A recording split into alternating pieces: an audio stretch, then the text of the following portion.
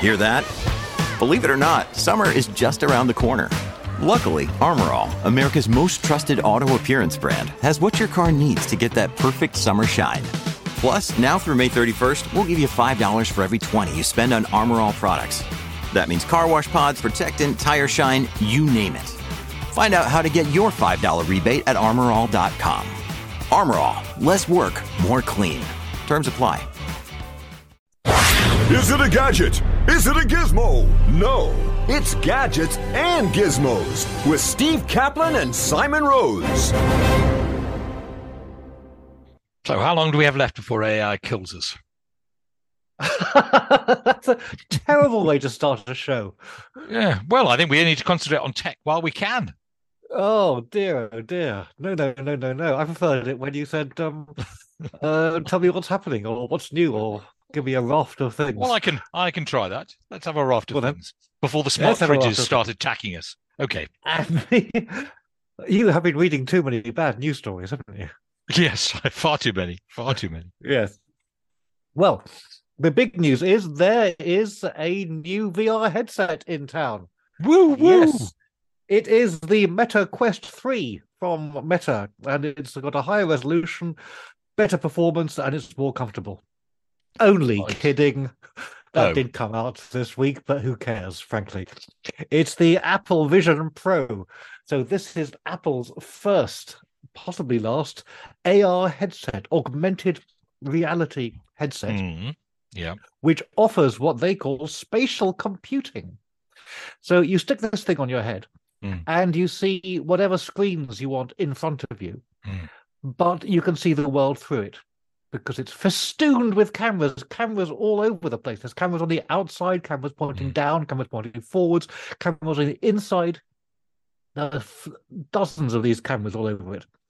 So what you see is a view of your room, wherever you happen to be, with the screens that you choose spatially aligned in front of you, and it's quite clever. You can move things around and make them bigger and smaller, and you get a nice little shadow underneath them so you can see how far back they are in the room relative to their size. No controller, which is a bit of a first because there have always been controllers with other VR headsets. These ones, to look at things, you just move your eyes around and it does eye tracking, and icons animate when you look at them so you can tell that you're looking at them. They'll be spelled EYE cons, no doubt. Yes.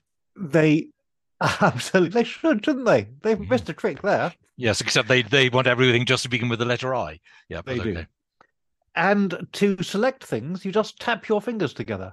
Oh. And because there are cameras all over the place, you can have your fingers, resting in your lap or on the side of your sofa or whatever, and you just a little tap, and it selects. They're not in your pocket, presumably. Gestures to make things bigger, but not in your pocket.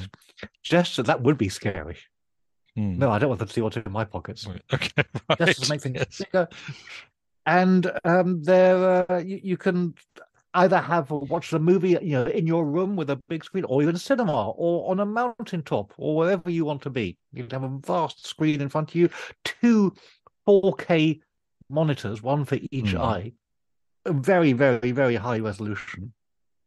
If you've been working on your Mac, you have to have a Mac, of course, to use one of these things, and you want to bring whatever's on your Mac into your field of view, you just look at your Mac.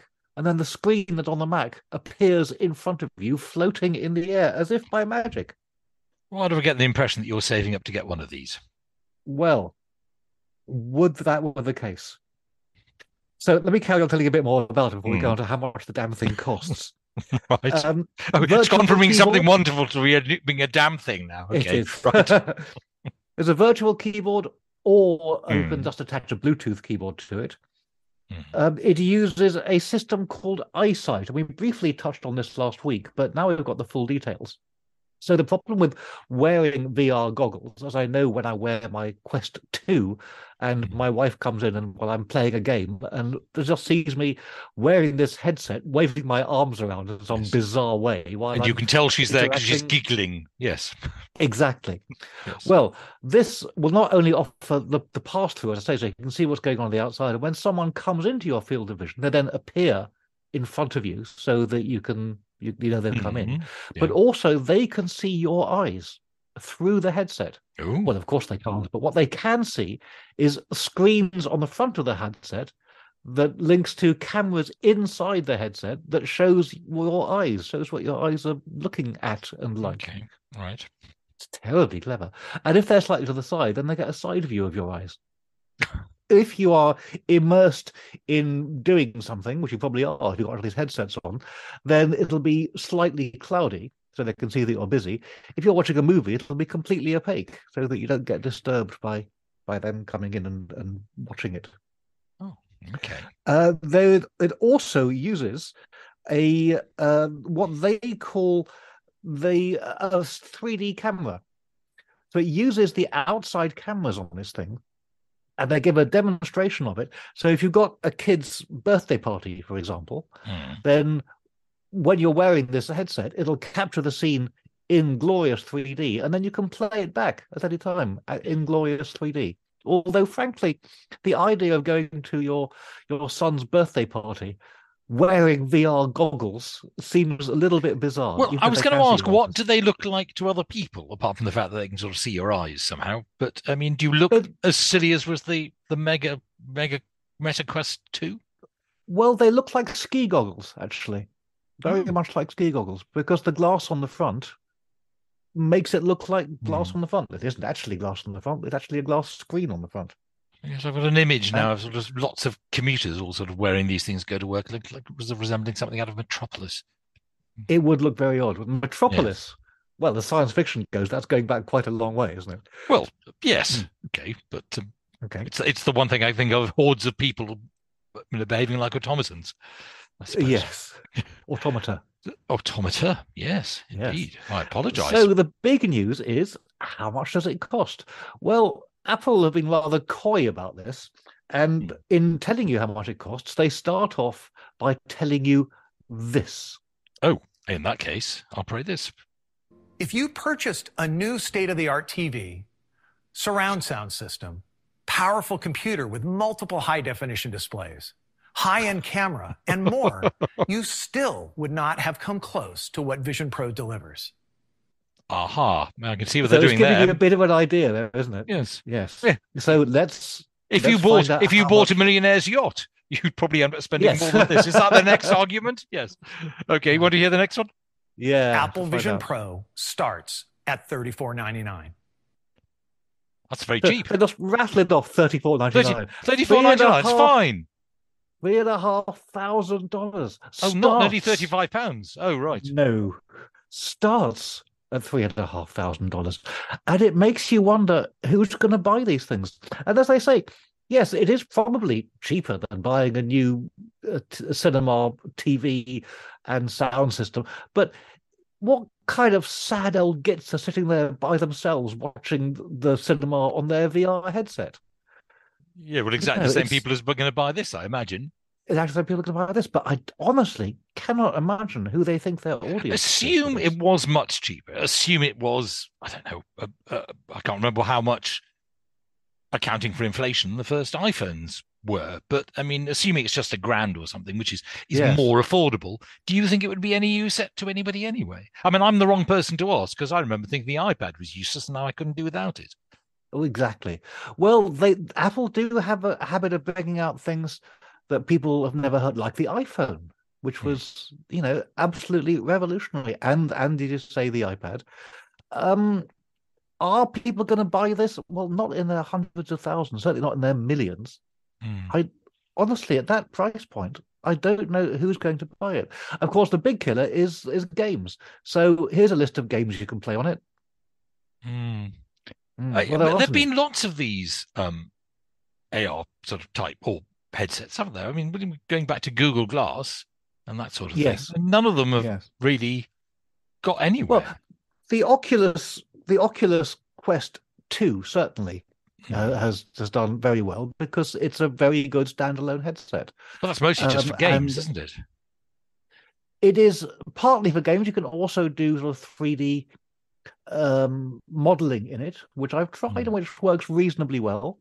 And of course, you can use it to enter the metaverse, where you'll find nobody.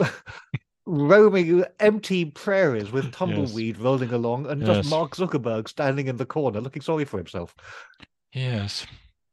So also, yes, it's and with this, they do a big thing about how you can do FaceTime on it. So when you're doing FaceTime, you're in your room and you can see the other people you're talking with floating in the air in front of you. But what can they see? Because obviously you're not looking at the screen and you haven't got a camera in front of you. Well, you've got several cameras inside your headset.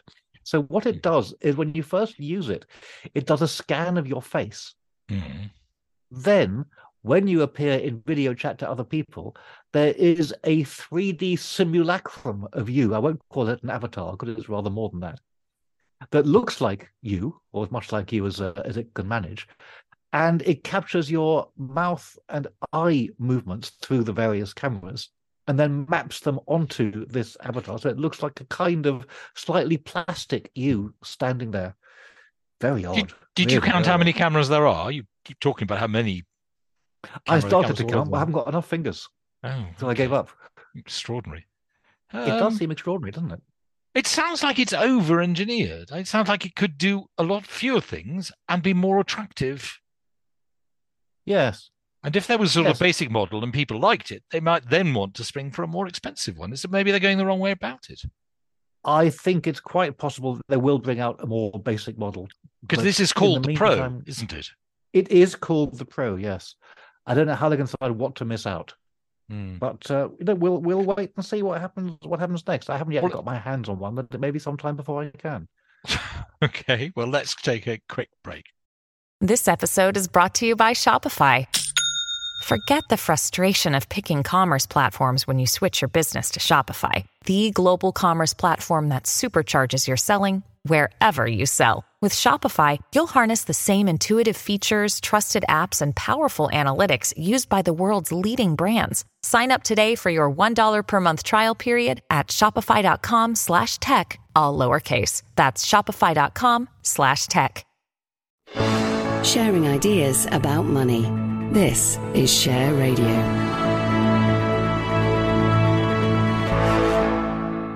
And of course, the headset was just one of the announcements that Apple made at WWDC, the Worldwide Developer Conference, where it's their annual shindig for developers, people who write software, get them together and show them the latest kit, tell them what's coming. And they also gave a preview of iOS 17, which is the next iteration of the operating system that runs on iPhones, and a similar version of it that runs on iPads. A range of improvements. But there are three that really stand out to me. No, four, actually. One is, when you're in a meeting and you get a phone call and you sort of let it go to voicemail.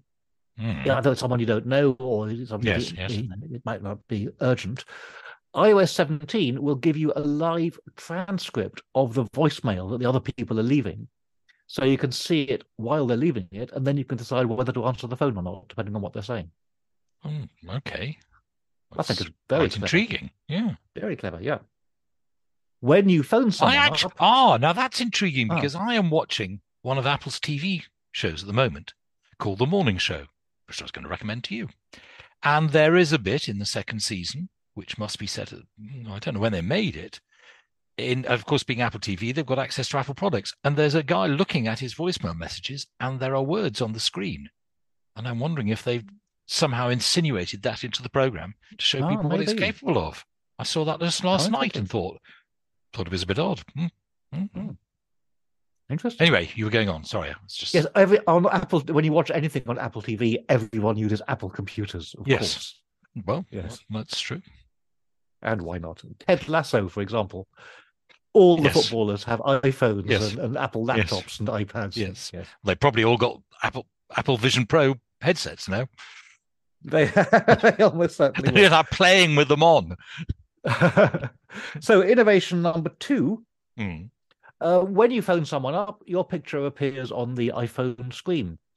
You can now design the picture that you want to appear on their screen with photographs of you, with captions, with your name in whatever font you want, and whatever size. You can stick it behind your head if you like.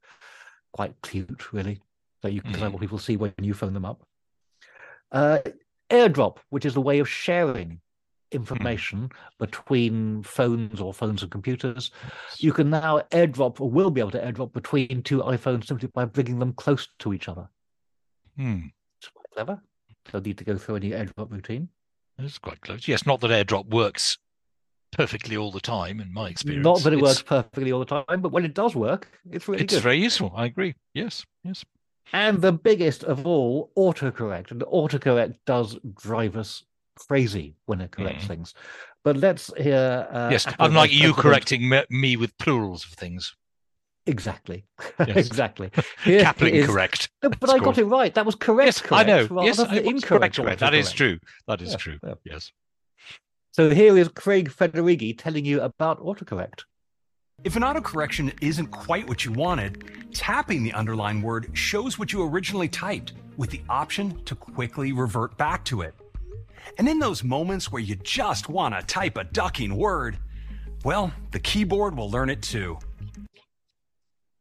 Now, that's actually interesting because Apple, a very prudish company, yes, and they have prevented you from typing rude words. Well, they have not prevented, but every time you do, it auto-corrects it. Yes. And I was thinking, what a genius bit of explanation that was. Yes. How do they explain that you can now type a word that obviously they couldn't say in the keynote address? It's the rugby word, rucking. It's for people in the scrum. Yes, I know. Yes. When you just want to type a ducking word. Yes. Brilliant. I don't know how long it took them to come up with that formulation, but anyway, so you can now swear on your phone that it won't try and sanitize you. Yes. Anyway, that's coming out in September. You use an Apple phone, but I haven't even bothered to work out what the last few iterations of iOS can actually do. I know you do, and you're very interested in it. I just want it to work the way it does at the moment. So I never bother finding out what the new things are. There never seems to be a very easy way of finding out. You ask me. Well, I'll tell you. Yes, that's what I usually do. Yes, absolutely true. And then you use a ducking word. Yes. Exactly. Precisely. Okay. But not everybody has access to you except through this podcast, of course. There ought to be a very simple thing saying, since the last update, this is what it now will do. Well, it does tell you when you update, when you turn on your phone, it tells you what the new things are and offers to give you a tour. If you just say, no, thanks, I don't think I'll bother. Well, yes, but because if you're busy then, you want to do it later, but I've never worked out how to go back to it. No. You're just sitting there saying, where's my rotary dial gone?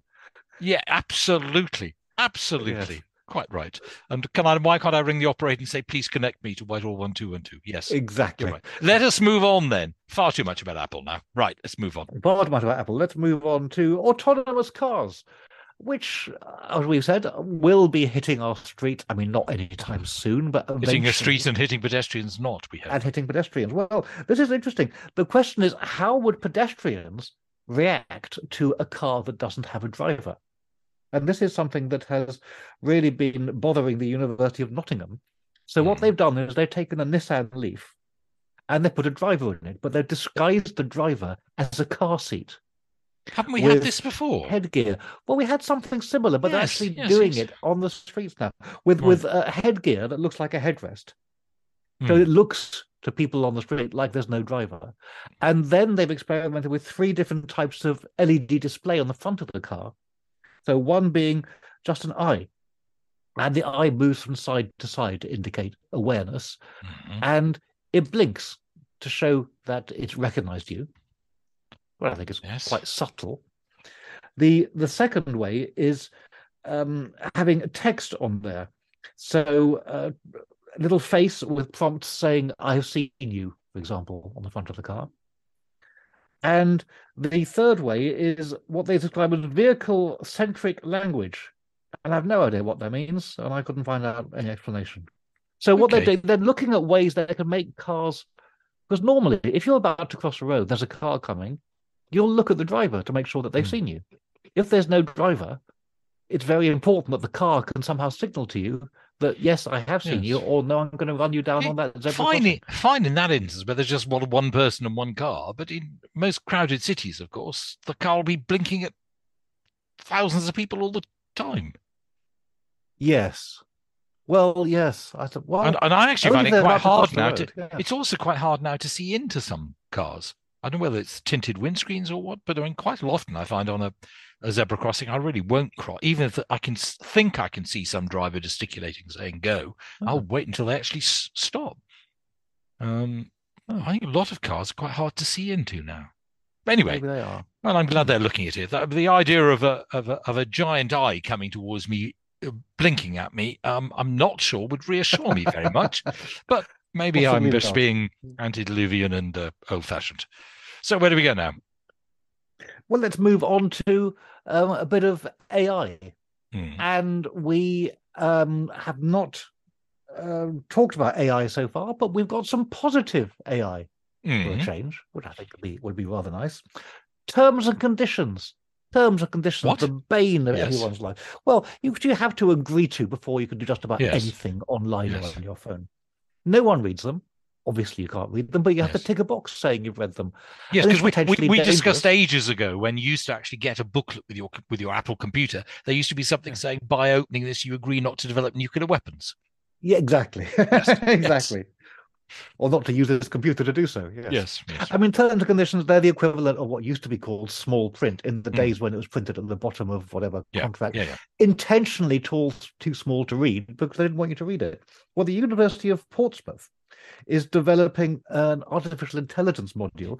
So you copy and paste the terms and conditions into their module, and it'll flag up anything that's unusual, like by comparing it to lots of similar terms and conditions, or anything that doesn't meet legislative standards. And that'll alert you to bits that you actually do need to read in case they might be troublesome. That actually seems rather clever. Yes, absolutely. It I does. go along with that one. It does, doesn't it? Yes. I thought you'd like that. Excellent. Good. What now? So we move on to, let's go for our crowdfunding time of the week, shall we? Why not?